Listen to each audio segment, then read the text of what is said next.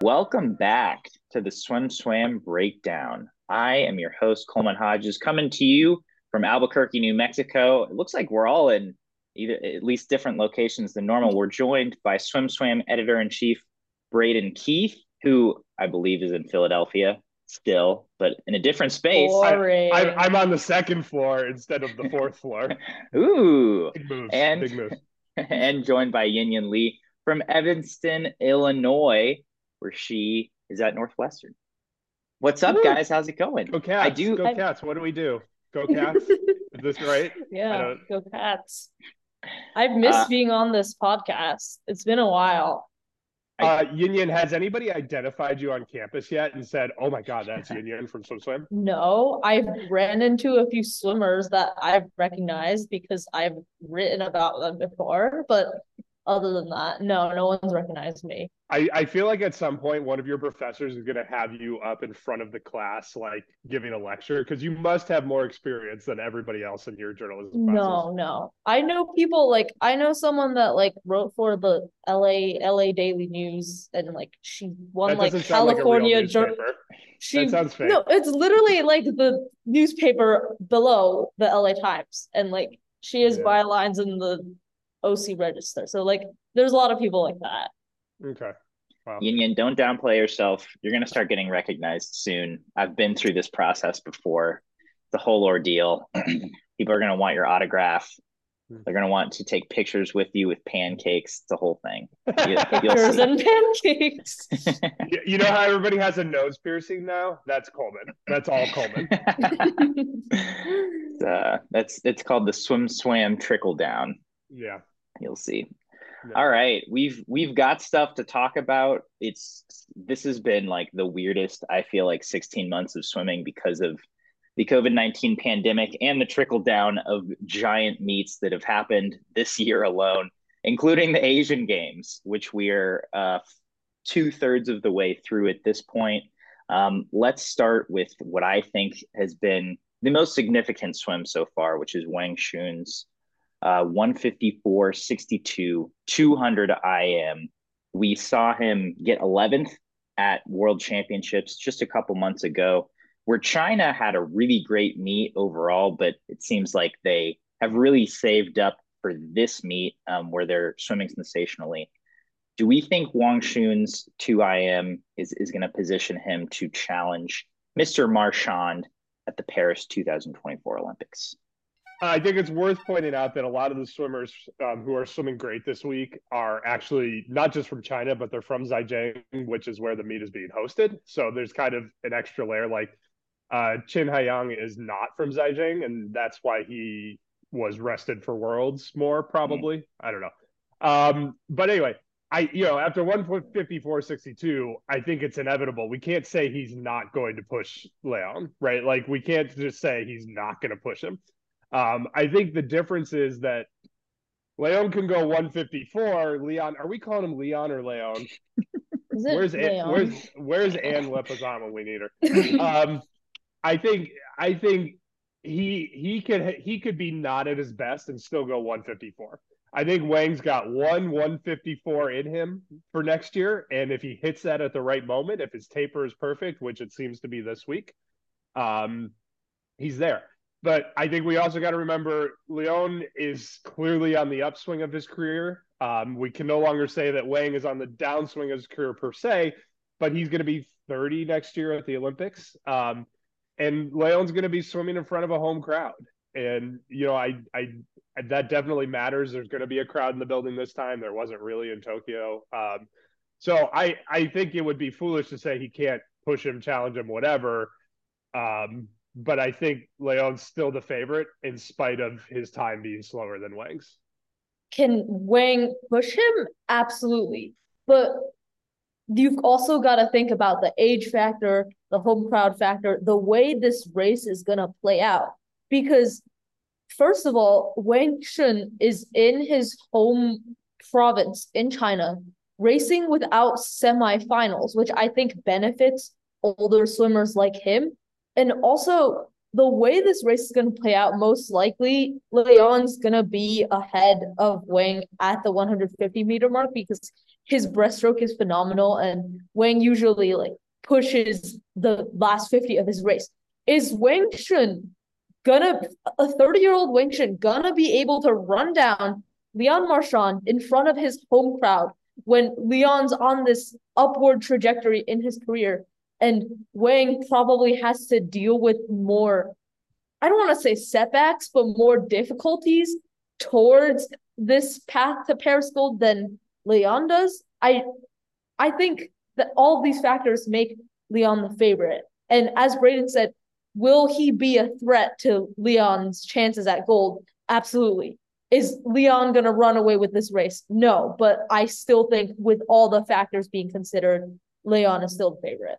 Is there anybody else in this race? I mean, we assume Michael Andrews more or less done with it. He was in that stratosphere. Duncan Scott is a very good 200 IMer, but Carson Foster, 155. Yeah, I maybe mean, Shane Casas. Shane is technically time wise there. Yeah. And those guys all have that ceiling, but they haven't gotten there. Right. Yeah. Or they haven't gotten it done at a big meet like Shane. Right. Agreed. And I think a couple more points. One thing in Wong's favor, I assume this might be the only event he focuses on, as opposed to Leon, who's going to have a much bigger schedule. However, the 400 IM is first in the meet, and I think if Leon just gets the momentum rolling early for himself in this meet and wins a gold medal, breaks a world record, whatever in the 400 IM, then like it's going to be a little bit harder to stop that train. Because I think it is a lot of pressure to perform at a home Olympics, but like if you start off well, then it's like, okay, it looks pretty good. So yeah. You want to know what's interesting to me? The fact that we haven't had a home Olympics swimming superstar necessarily since Ian Thorpe in Australia. We've had people who were favored at their home Olympics, like Rebecca Adlington in 2012, but I don't think we've necessarily had someone who's been like the star of an Olympic Games in their home country since Ian. Maybe Yui Ohashi last year in Japan, but there also wasn't really a home crowd for that. But she wasn't really so that's favored. interesting. That's interesting. Yeah. Oh my God. I have so many like long-term articles like piling up right now. Drop out of school, write more articles. Yeah, but if we haven't had someone expected to like be a superstar at their home game since Ian Thorpe. Panzan Lee drops a 46.9 in the 100-meter freestyle. He's a 10th off David Popovich's world record. He was disappointed because he was shooting for the world record, which in theory, he could have a chance to still get leading off the men's 400 free relay later in the meet. So now we've got 4 very real contenders in this 100 freestyle, at least, right? We have Chalmers, defending world champion, Popovich, world record holder, Caleb Dressel, we'll see if he's on form, but he's defending Olympic champion, Panzan Lee, now Asian Games champion and 5th fastest performer of all time, but within a 10th of the world record as of 2 or 3 days ago. What do we think of this, how this race is lining up heading into the Paris Olympics, and who do we have as a potential favorite right now? I'm so excited about the Paris Olympics. There's so many races like this. I hope everybody listening goes back and watches this clip on YouTube because Coleman's making great faces. There's so many good races like this that I'm just like hyped about. This one, it comes down to consistency, right? Chalmers is clearly the most consistent. Until we see Caleb back, it is what it is, right? Anybody's guess is as good as anybody else's until we see it from him. So I'm ruling him out. Chalmers is consistent, right? We can count on him to be there 47.1, 47.2. Han and Popovich could be anywhere from 46.5 to 47.5. So that's kind of like the wild card factor here. So if I'm putting real money on it, I'm taking Chalmers. I'm taking the safe bet, Mr. Consistency. Popovich, we don't know if last year was an anomaly. We don't know if it was the training change that they made. We don't know if he was just not that concerned about Worlds and was focused on the Olympics. So we don't. There's just like so much unknown here.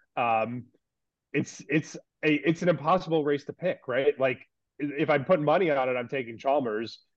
If I'm not putting money on it and I'm just sort of writing an article, I'm probably taking Pan at this point.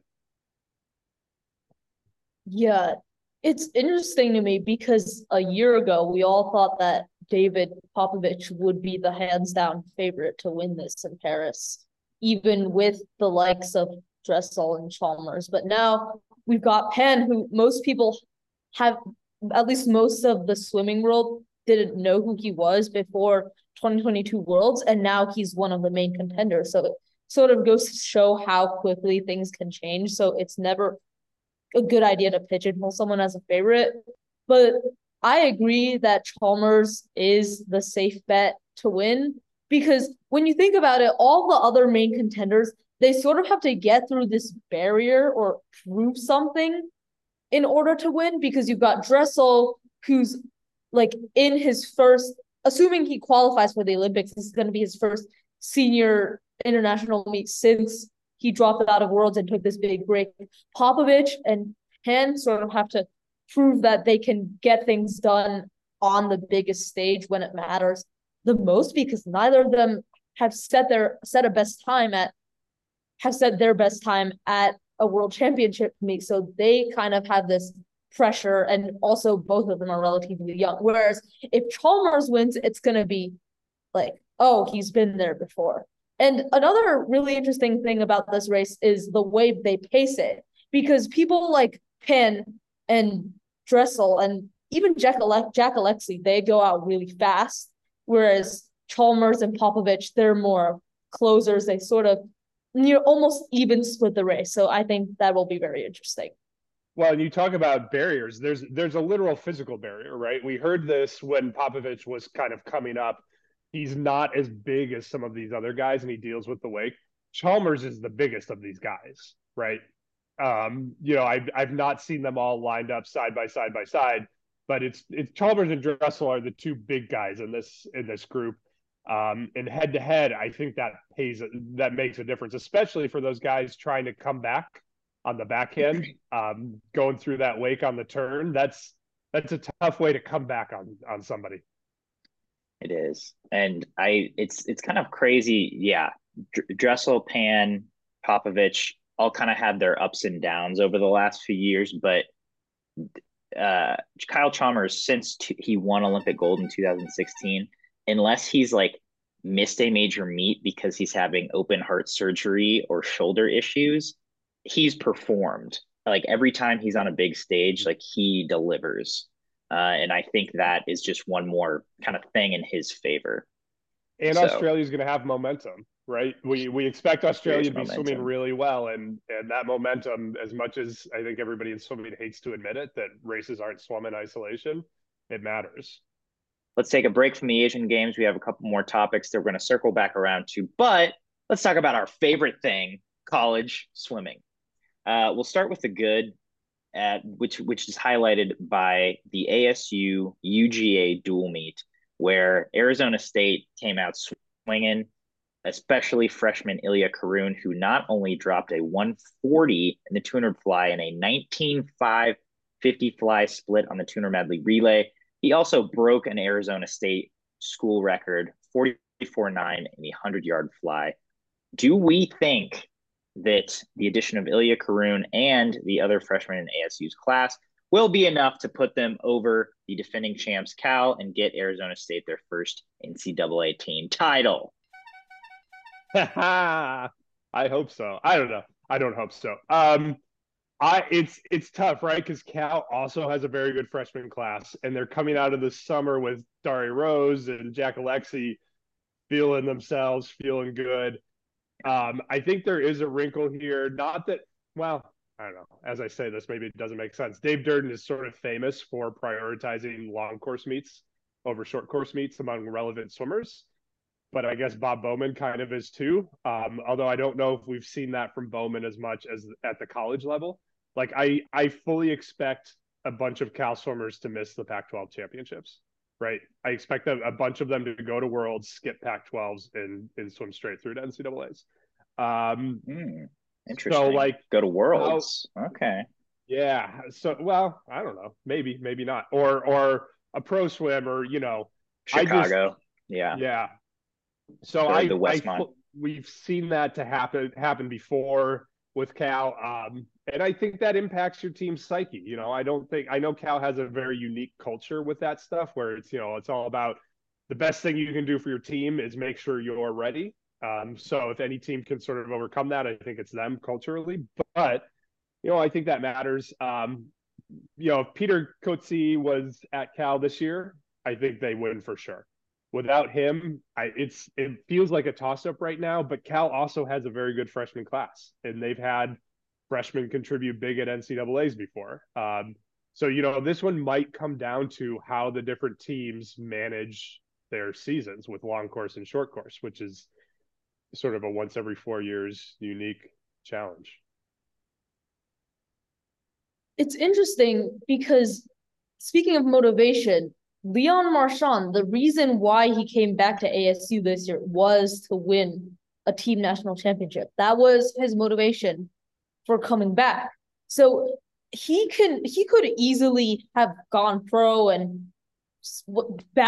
bask in his Louis Vuitton sponsorships and capitalize off of being pro in before his home Olympics, but he came back here to win a national title. And I think after they missed out last year and won Pac-12s, that's going to be on their mind more, ASU. But when it comes to math, Cal beat ASU by 52 points. I wrote about this in the power rankings, and Reese Whitley, Hugo Gonzalez, and Lucas Henmo, they combined for 81 points.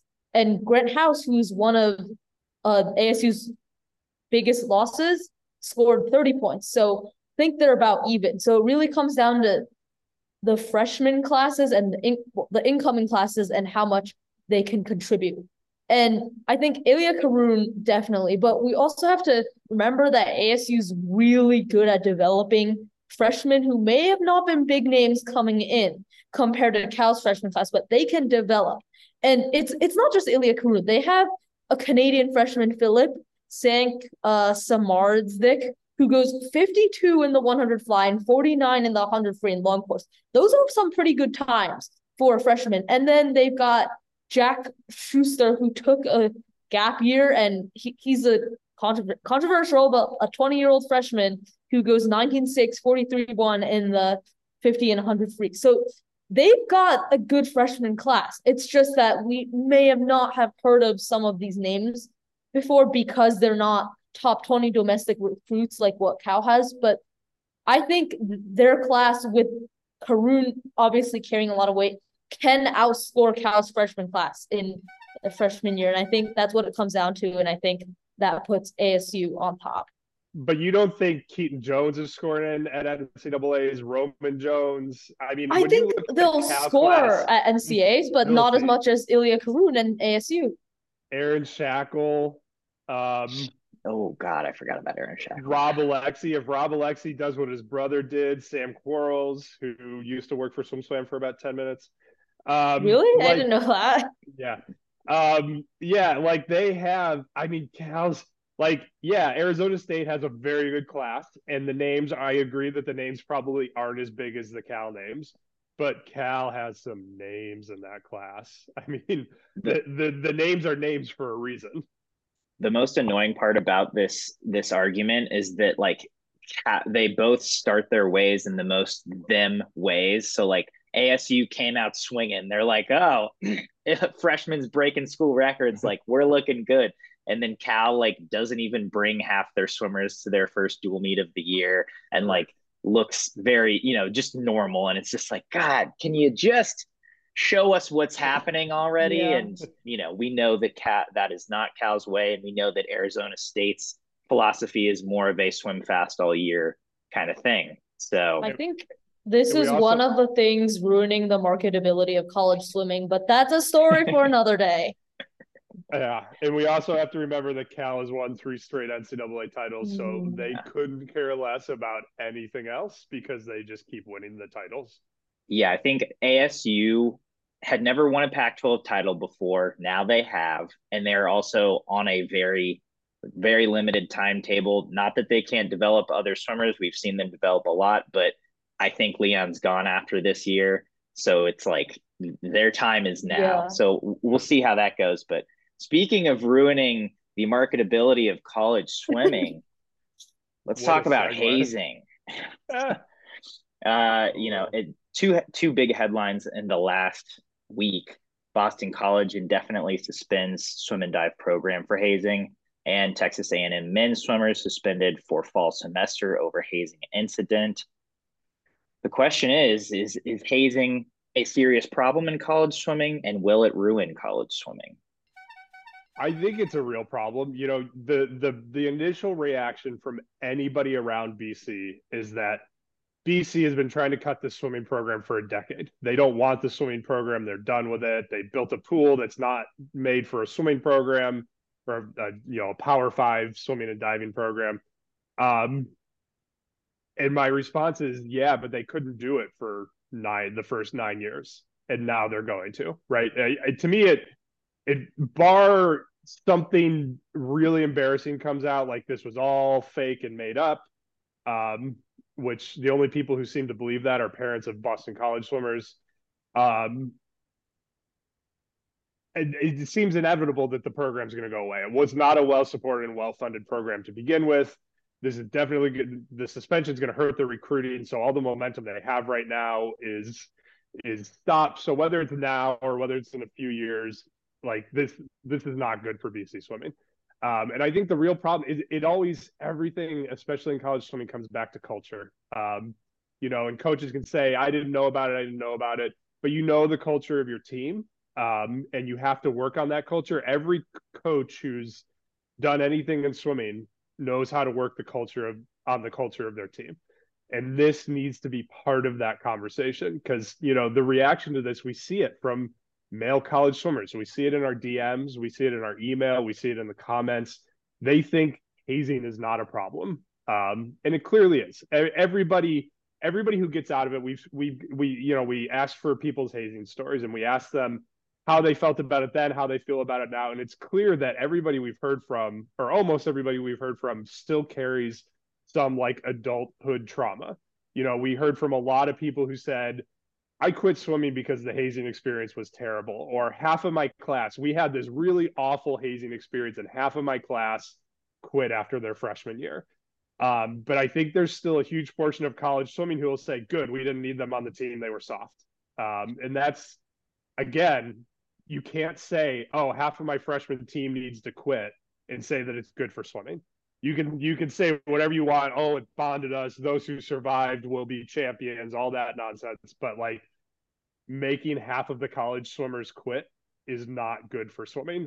So this is a real problem. And as several people have said to me, texted me, tweeted at me, if you're a swim coach in the last week and you haven't had a conversation with your athletes about this, then you're not doing your job. You're being negligent if you haven't at least had a conversation about it, because they've all seen it.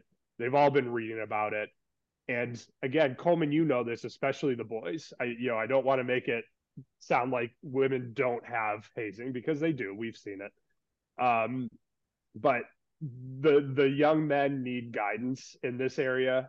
I've been on a team. There was hazing on the team I was on. And it's one-upsmanship. Everybody's trying to do it one bigger than the year before.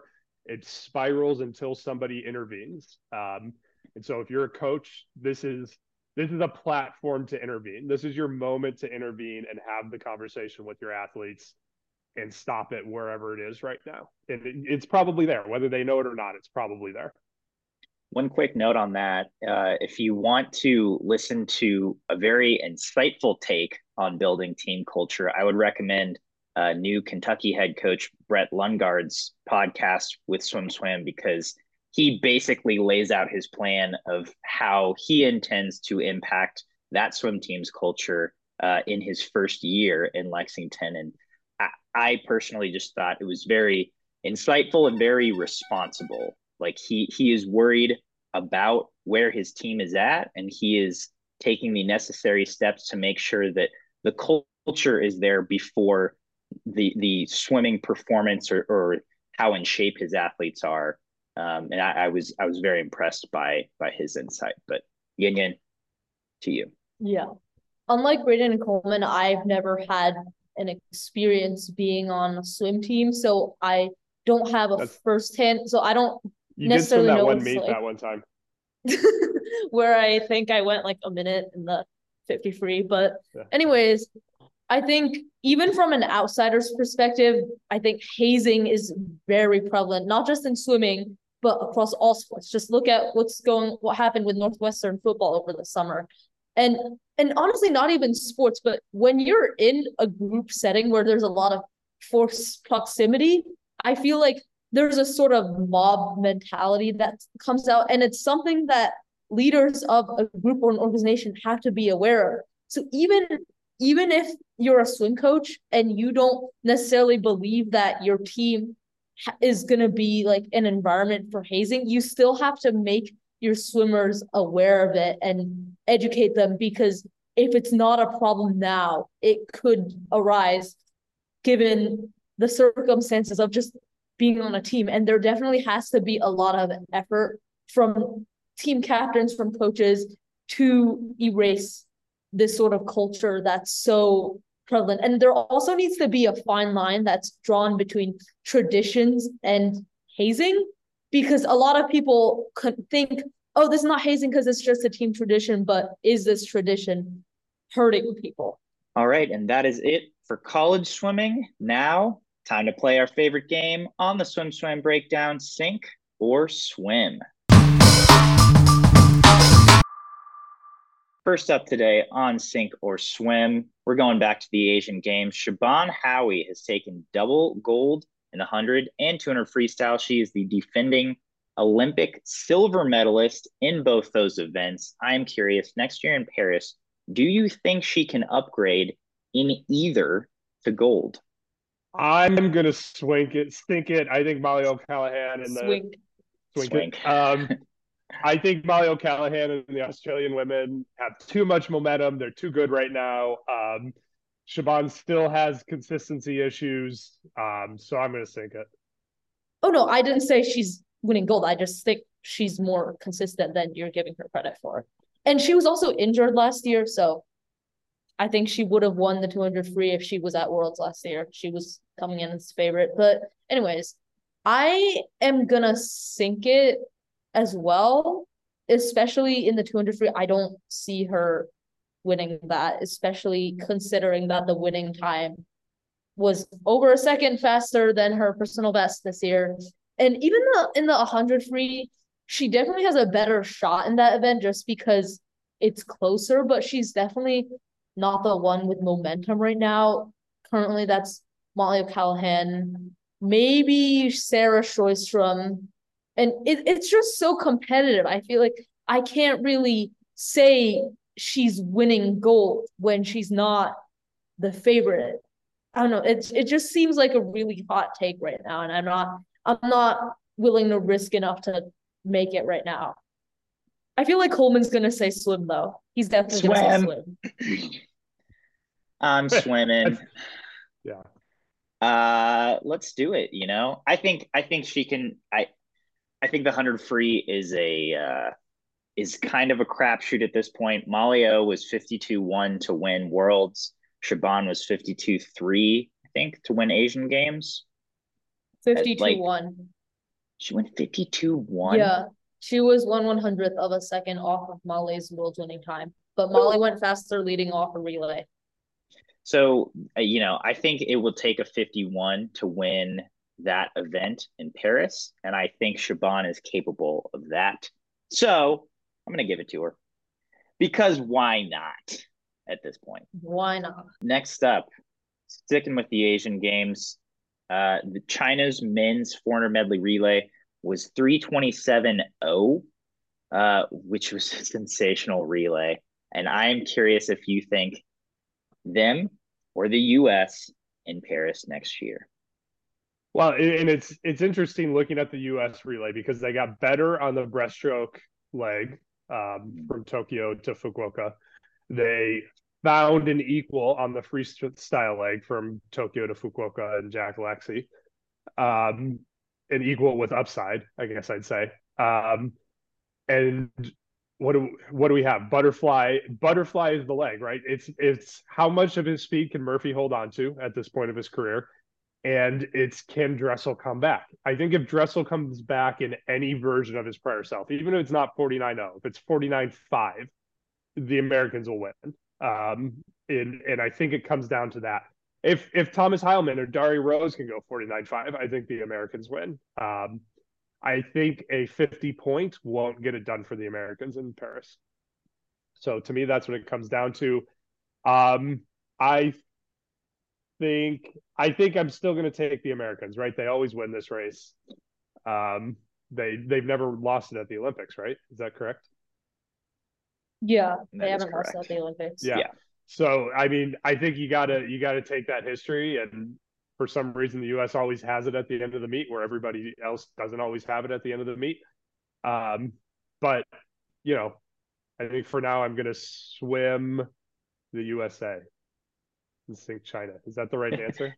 I think that's the right answer. Okay.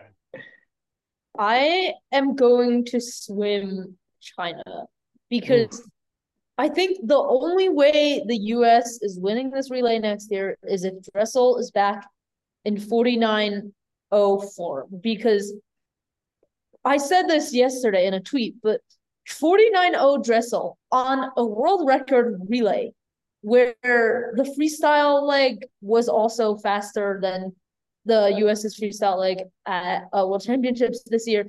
They were only 0.2 faster than China was yesterday at the Asian Games. And I don't think Dressel's going to go 49-0. And we talk about breaststroke being faster, Nick Fink's breaststroke being faster than Michael Andrew, but Nick Fink is also sort of in the latter half of his career. I'm not really sure if he's going to be in the 57 form that he was in a year ago. And China just has a lot of room for improvement. Wang Cheng Hao. Yingyan, if you put a 49-0 Dressel on the American relay, they're going 3:26.20 based on worlds. A 49.5 butterfly puts them 0.3 ahead of China based on their world's times. Yeah, but I think China can be faster than what they went at the Asian Games. Qin Haiyang he was pretty close to his flat start time. I think he can be faster. He went 57.2 on this mixed relay. So if he goes 57.2, that puts China at 3:26.6. And Pan is relatively young. He can get better and better. Wang Chenghao, he dropped over a second off of his world's split. He's on an upward trajectory. I just think China has a lot more upward momentum versus a US team that's heavily dependent on one guy who hasn't finished a major international meet since the Tokyo Olympics. I gotta disagree with you there. I think we haven't seen this Chinese squad do it on an international stage like they did. So I personally do not think on paper, sure, they can go faster than they did at these Asian Games, but like home territory, I don't think they're going to go faster than they did today. They also won that race by 5 seconds. So like they had clean water the whole way through and like very little pressure on them from other swimmers. You know, I think Dare can be 49.5 next year. So I honestly don't think we need Caleb to be back in his form because Dare was 50.1 and I do see his trajectory keep continuing to improve this year. I think the US is just consistent no matter what, even if Nick Fink isn't on his game, even if Ryan Murphy isn't on his game, we have like 3 other backstrokers that could potentially rise to the occasion. And you know, we have other freestylers who could also rise to the occasion. So I just think from that perspective, if one of China's legs is off, they're not winning, right? But if one of our legs is off, from like this squad this year at Worlds, we have someone else who can step up. And I think that level of consistency and depth I'm going with US in that regard. All right, next on sink or swim. This is just a question. This isn't a sink or swim. Who is your best guess at who Eddie Reese's replacement will be as the head coach of the University of Texas men's swimming and diving team next year after he retires? I am going Sergio because I think there's a certain generation of Texas alumni who still dominate that team. And I think when those alumni were at the peak of their careers, Sergio was the guy. And I think they haven't forgotten that. Great guess. I think it's going to be Sergio. And I want everybody to remember that Texas is in the next 6 months is probably going to have an NIL collective. And that NIL collective is probably going to make this decision. So whoever the richest guy is with the strongest opinion will have his way. Okay, I'm not as intertwined in NCAA coaching world as Braden is, but I think my best guess is Wyatt Collins. It seems like he's been preparing to have this position for a few years now, more than a few years. And yes, it's the whole thing with the AD maybe wanting to hire a bigger name than an assistant, but I don't know. It just seems like he knows Texas the best and has the experience, and it just makes a lot of logical sense. But I was reading the article yesterday on who could potentially replace Eddie Reese, and I think the mention of Todd DeStorbo is really interesting because he has the same mindset as Texas with sort of making dual meets more interesting. He has that hype.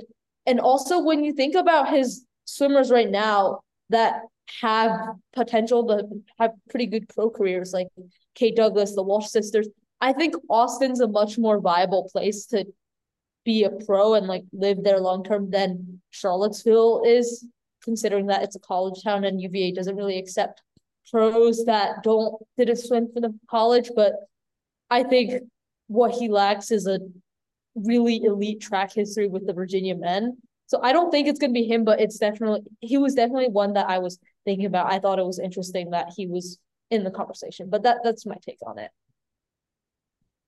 And good takes, I think. I feel like the rumor on deck has been Braden Holloway. You know, he's been seen at Texas, and so I'm going to say, well, I don't believe it. I don't think Braden would leave NC State right now with inside the state. Info. Well, that's just what I haven't seen him at Texas.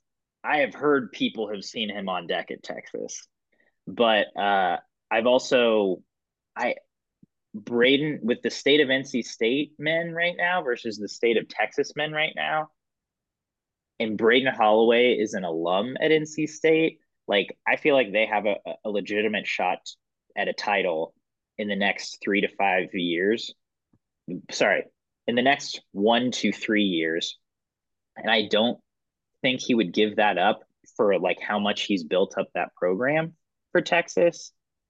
But he could, but I hope he doesn't. Man, 600 so grand. 600 grand can make you feel a lot of things. $600,000 a year can make you feel a lot of ways about a lot of things. I don't think true. $500,000 from the athletic department and 100 grand from the swim camps and maybe the NIL folks kicking another 100 grand. Like, I don't know, man. I'd want to win an NCAA title at the program I built from the ground up, but that's a lot of something. That's a lot of nice nights out on 6th Street. And I think if Braden Holloway leaves NC State, that head coach search to be the NC State coach, that's also going to be a very lucrative position that we're all going to be talking about, like with the Texas coaching position. So I don't know, one thing's going to lead to another, and there's going to be a whole lot of discourse. Lucrative in a different way because they have ACC money. They don't have SEC money. Yeah. I mean, Yeah. Braden Holloway could open a bar on 6th Street. Imagine having Holloways on 6th Street where they've just air swimming all night long. Like, I don't know, man. Swimming being played in bars, you're really funny, Brayden. That's a, if it's owned by a swim coach, that's a lot of racks, man. That'd be awesome. Yeah. So that's yeah, there's my take.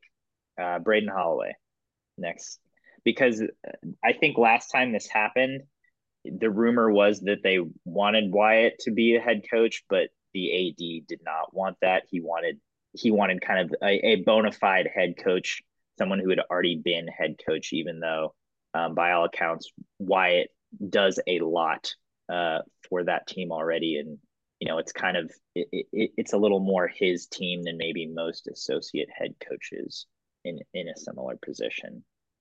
But I guess we'll see after this coming year. That's the SwimSwam Breakdown. Thanks so much for tuning in, and we will see you next time.